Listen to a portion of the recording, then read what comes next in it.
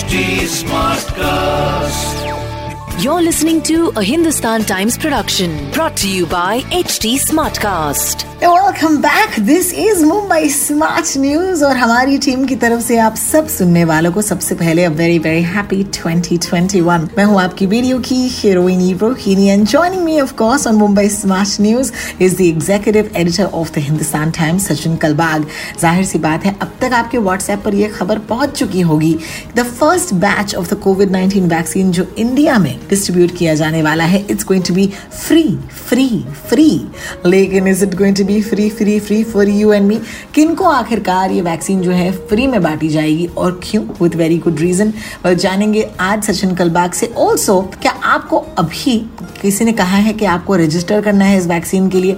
How much truth is in that story as well? Let's find out from Sachin this morning. Hi, सबसे पहले happy new year to everyone. आपने सही कहा कि vaccine तो आ गया है और इमरजेंसी ऑथराइजेशन भी मिल गई है 2 वैक्सीन को इंडिया में.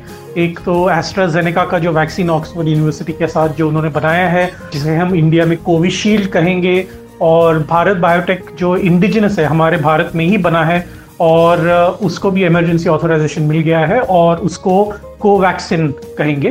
तो ये दोनों वैक्सीन्स जो हैं वो उनको ऑथराइजेशन मिल गया है हमारे drug controller general of India के ऑफिस की तरफ से. सो ऑफिशियली हमारे भारत में अभी 2 वैक्सीन्स हैं.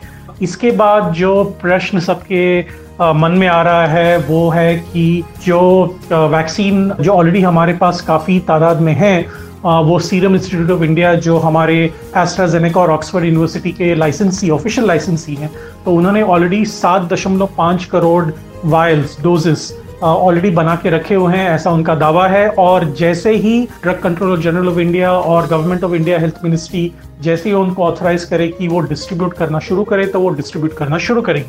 तो मुझे लग रहा है कि इसी हफ्ते वो डिस्ट्रीब्यूशन शुरू होगा. अभी हेल्थ मिनिस्टर जो है डॉक्टर हर्षवर्धन, उन्होंने पब्लिकली कहा था कि जो पहले 3 करोड़ लोग हैं भारत में जिनको हम फ्रंटलाइन वर्कर्स कह सकते हैं, जिनको हम हेल्थ केयर वर्कर्स कह सकते हैं, ये 3 करोड़ लोग जो हैं उनको ये शायद फ्री में मिल सकता है. लेकिन बाकी जो लोग हैं, हमारी आबादी तो ऑफकोर्स 130 करोड़ है करीबन, तो बाकी जो 127 करोड़ लोग हैं, हमें पता नहीं है, अभी तक गवर्नमेंट की ऐसी कोई पॉलिसी आई नहीं है जिसके तहत हम बोल सकें कि सारे लोगों को फ्री मिलेगा. लेकिन बहुत सारे राज्य जो हैं इंडिया में, उन्होंने ऑलरेडी डिमांड किया है सेंटर से कि ये फ्री होना चाहिए, और अगर सेंटर फ्री नहीं करे तो शायद राज्य भी फ्री कर सकते हैं. तो अगर ये फाइनलाइज हुआ कि फ्री होगा तो कितने हजार करोड़ इसके ऊपर खर्च होंगे वो भी सोचना पड़ेगा. उसका जो स्टोरेज है उसके ऊपर भी काफ़ी खर्च होगा, क्योंकि देखिए जो स्टोरेज फैसिलिटी है वो अलग अलग वैक्सीन के लिए अलग अलग होगी. तो obviously there will be infrastructure that will be needed to store those literally crores and crores of doses of the vaccines. ये सब सोचने के लिए और सब पॉलिसी क्रिएट करने के लिए शायद गवर्नमेंट को थोड़ा समय लगेगा. लेकिन ये ऑलरेडी डिसाइड हो चुका है कि पहले 3 करोड़ जो लोग हैं, जो फ्रंटलाइन वर्कर्स और हेल्थ केयर वर्कर्स हैं, उनको ये वैक्सीन जो है वो फ्री में मिलेगा. Well, there you have it. आखिरकार ये फर्स्ट बैच ऑफ वैक्सीन्स किन्हें दी जाने वाली है, free or not free? More importantly, I think the fact that the vaccine is here is enough for you and me to rejoice.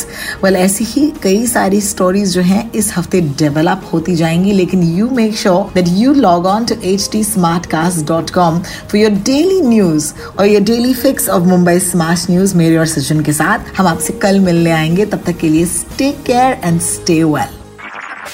This was a Hindustan Times production brought to you by HD Smartcast. HD Smartcast.